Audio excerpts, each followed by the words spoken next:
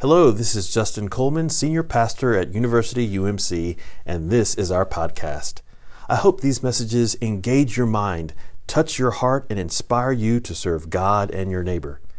Check us out online at universityumc.church. Thanks for tuning in. First things first, we've all been thinking about, praying about the emerging conflict and situation in Israel and Palestine. And so let us take a few moments of silent prayer as we pray for all those who are affected.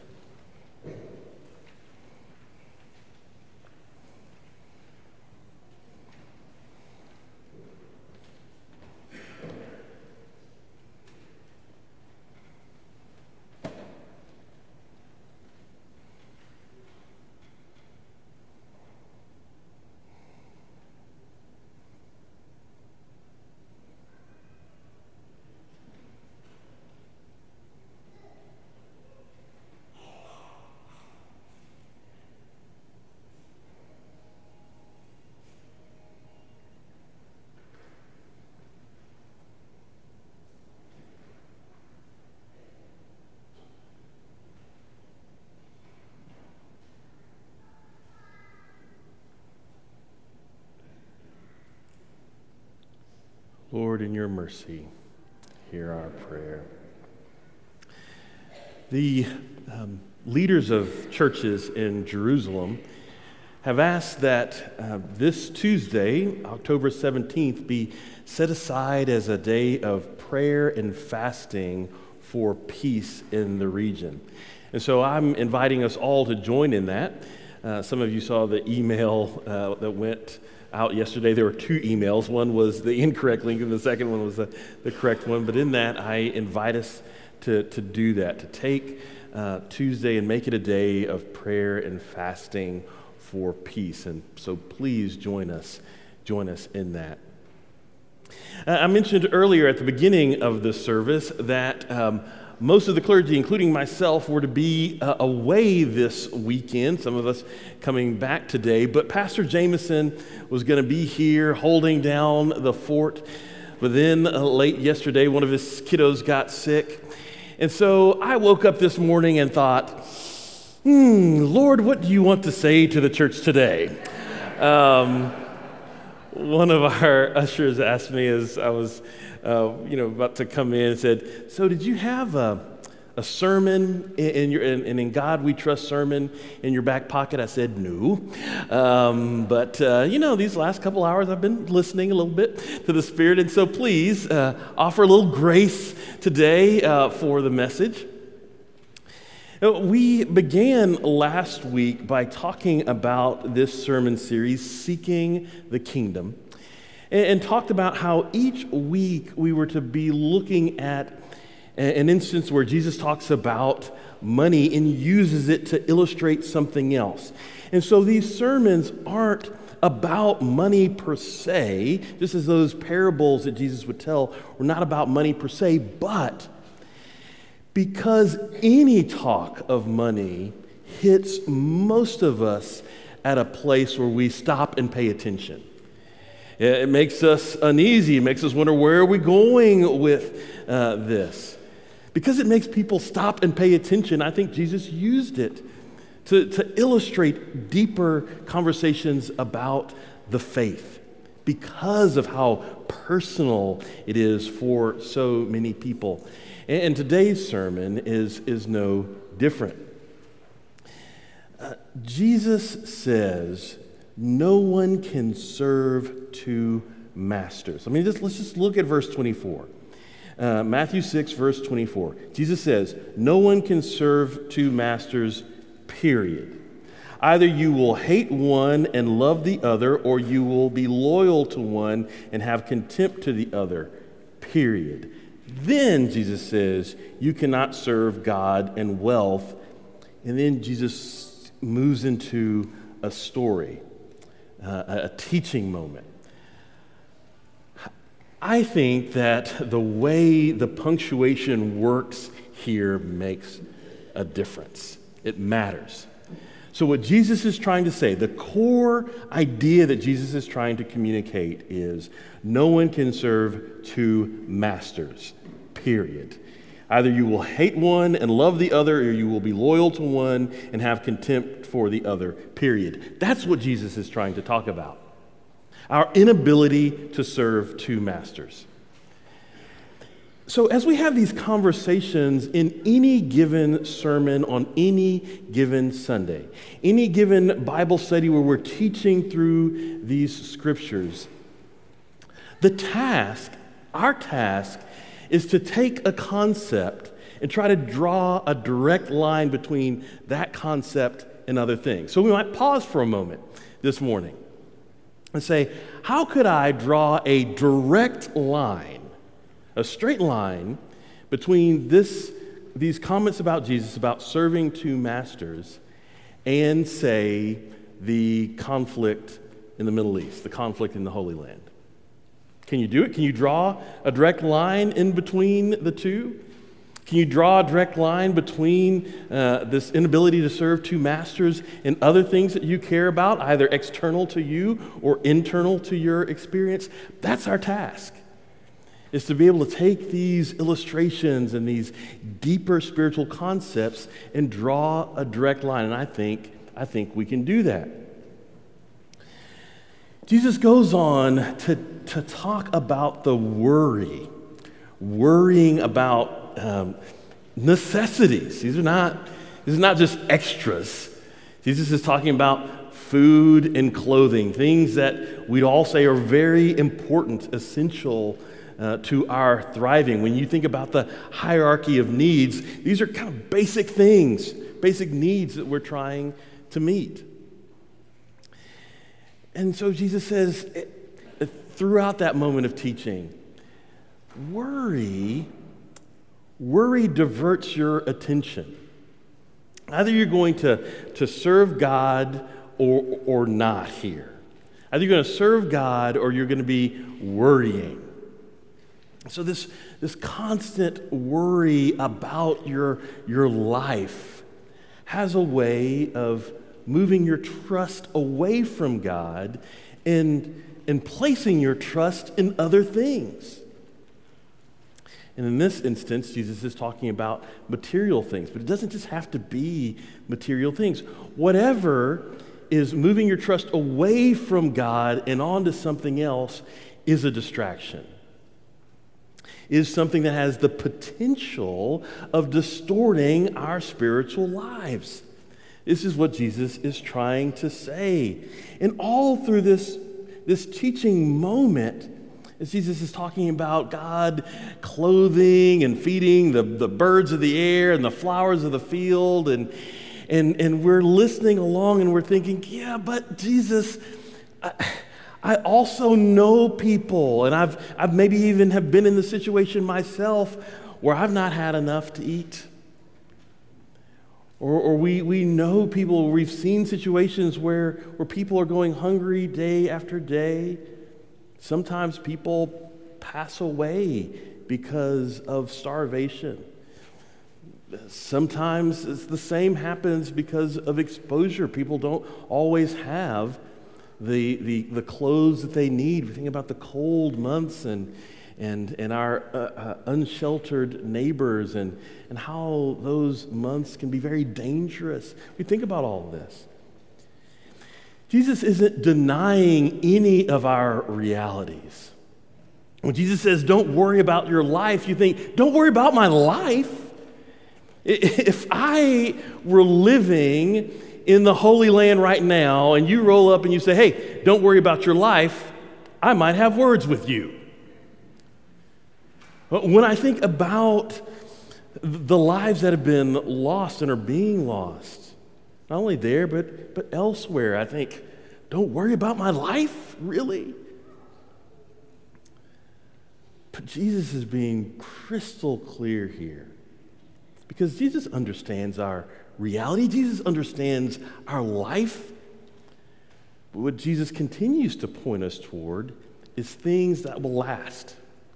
You put your trust in God, you put your trust in God's kingdom, you allow that to direct your life, And in this parable, Jesus is talking about mood. If you allow the kingdom of God to even help your mood and your outlook in life, what you're concerned about, that's going to have lasting effect.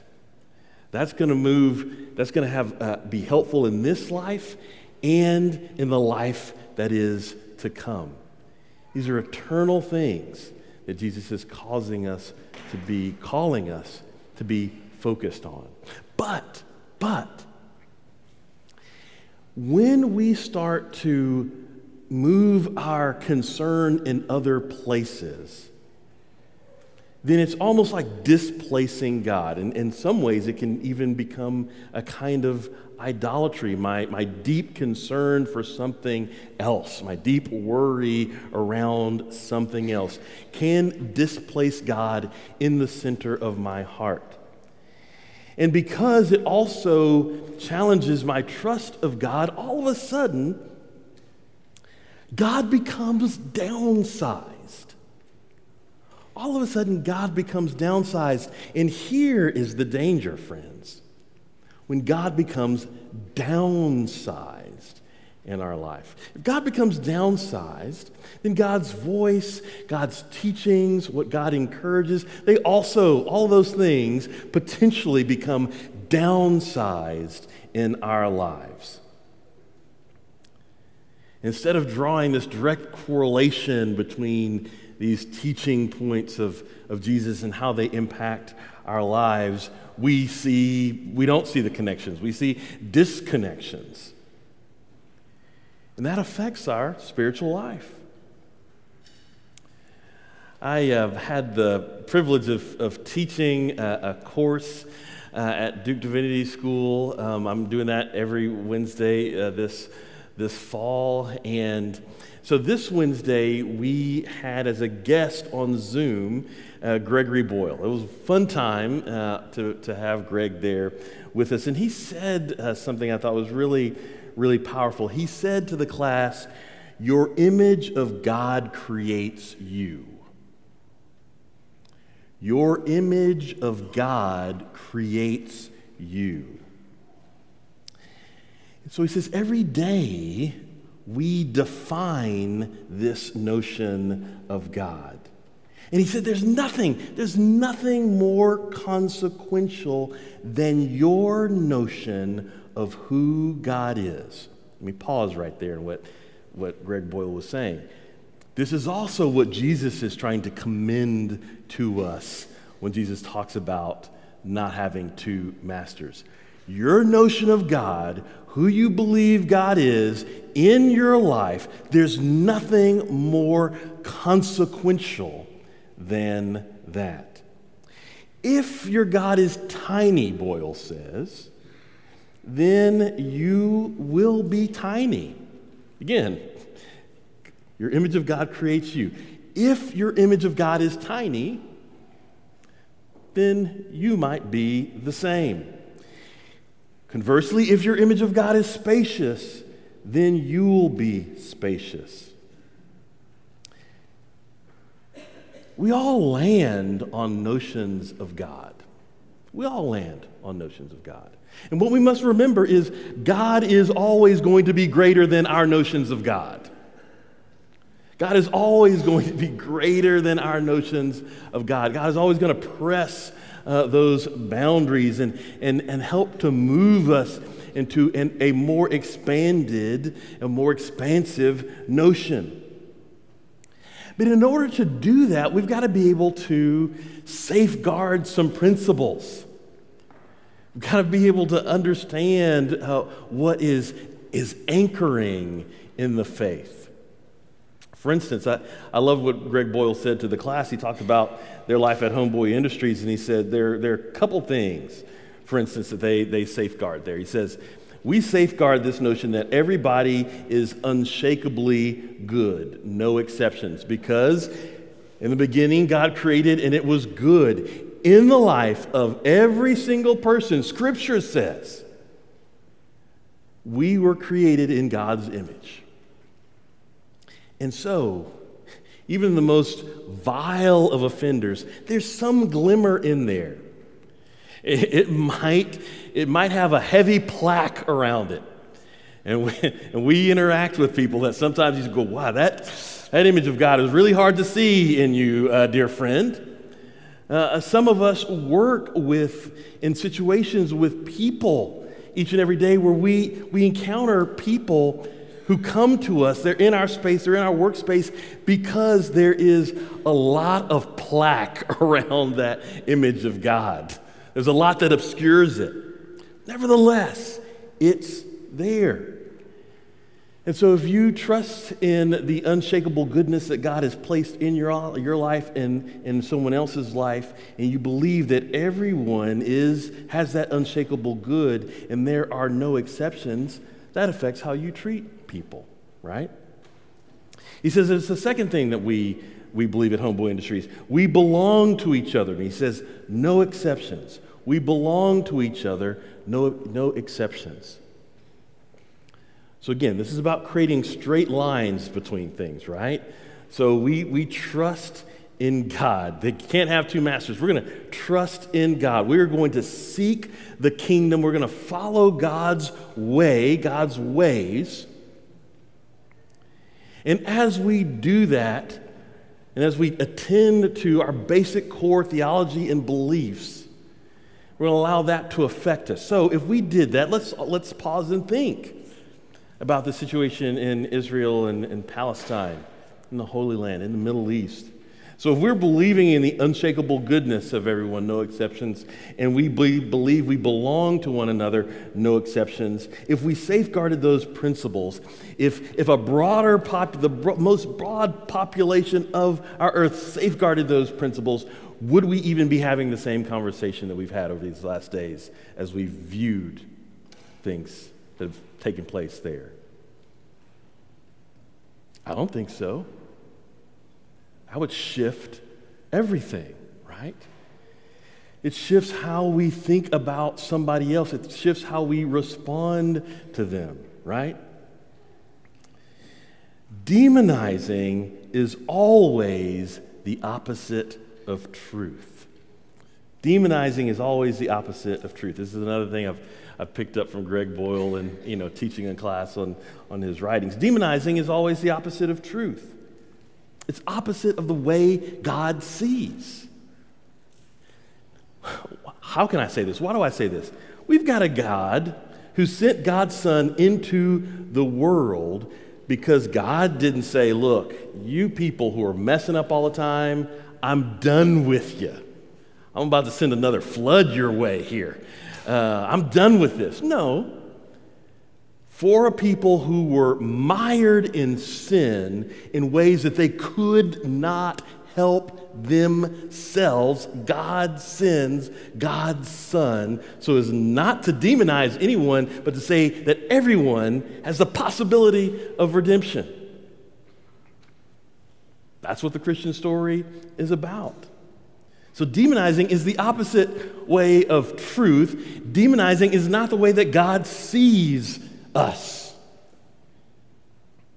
And so hate directed at anybody is the opposite of the God of love.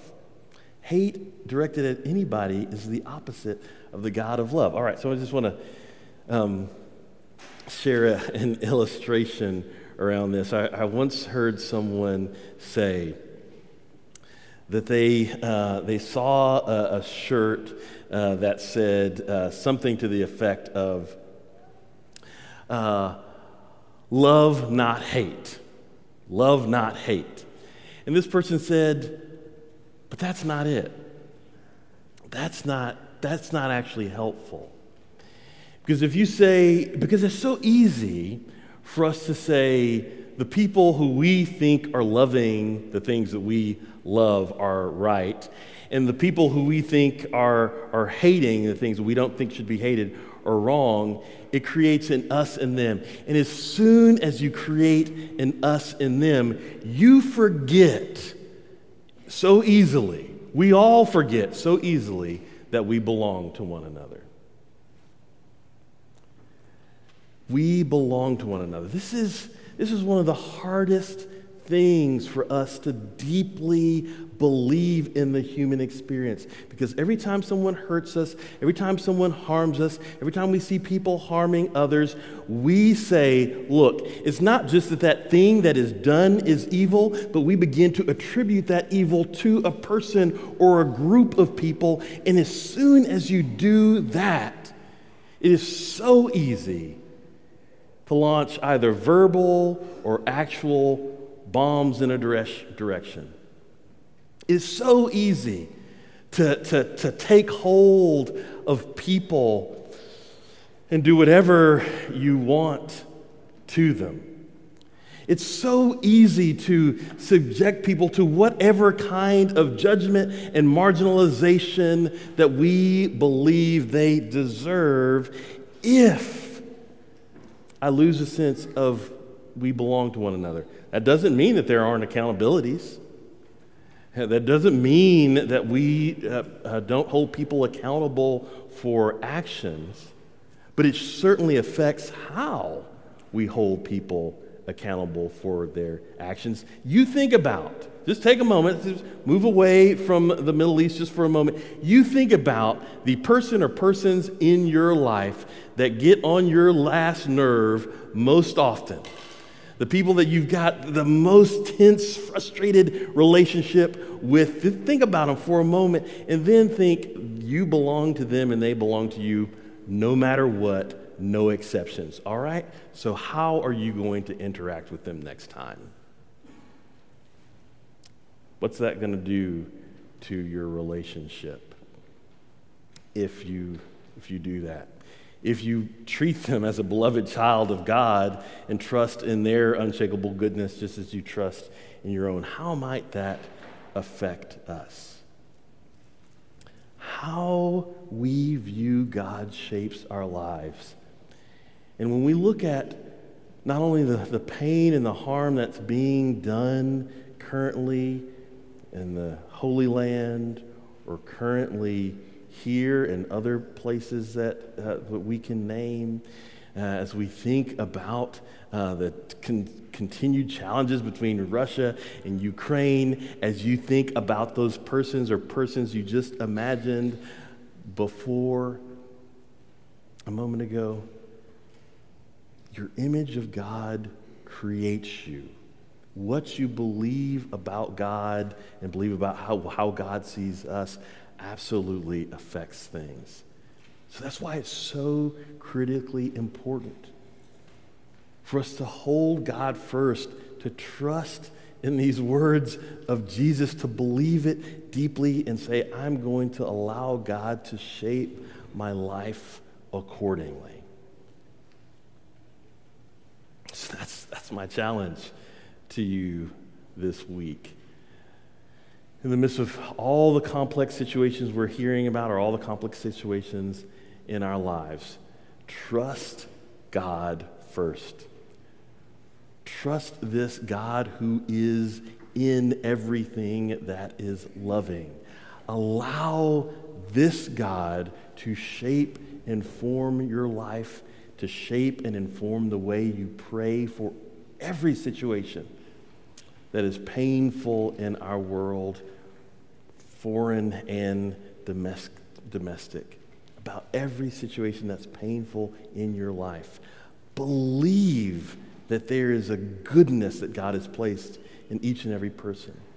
And believe that we belong to one another. And then let's see how God shapes our lives. In the name of God, Father, Son, and Holy Spirit. Amen. Thanks for listening to our podcast. You can visit us at universityumc.church, where you can find services, events, and other ways you can get involved. Remember that we love you. We hope you have a great week. We hope the peace of Christ is with you, and we hope to see you soon.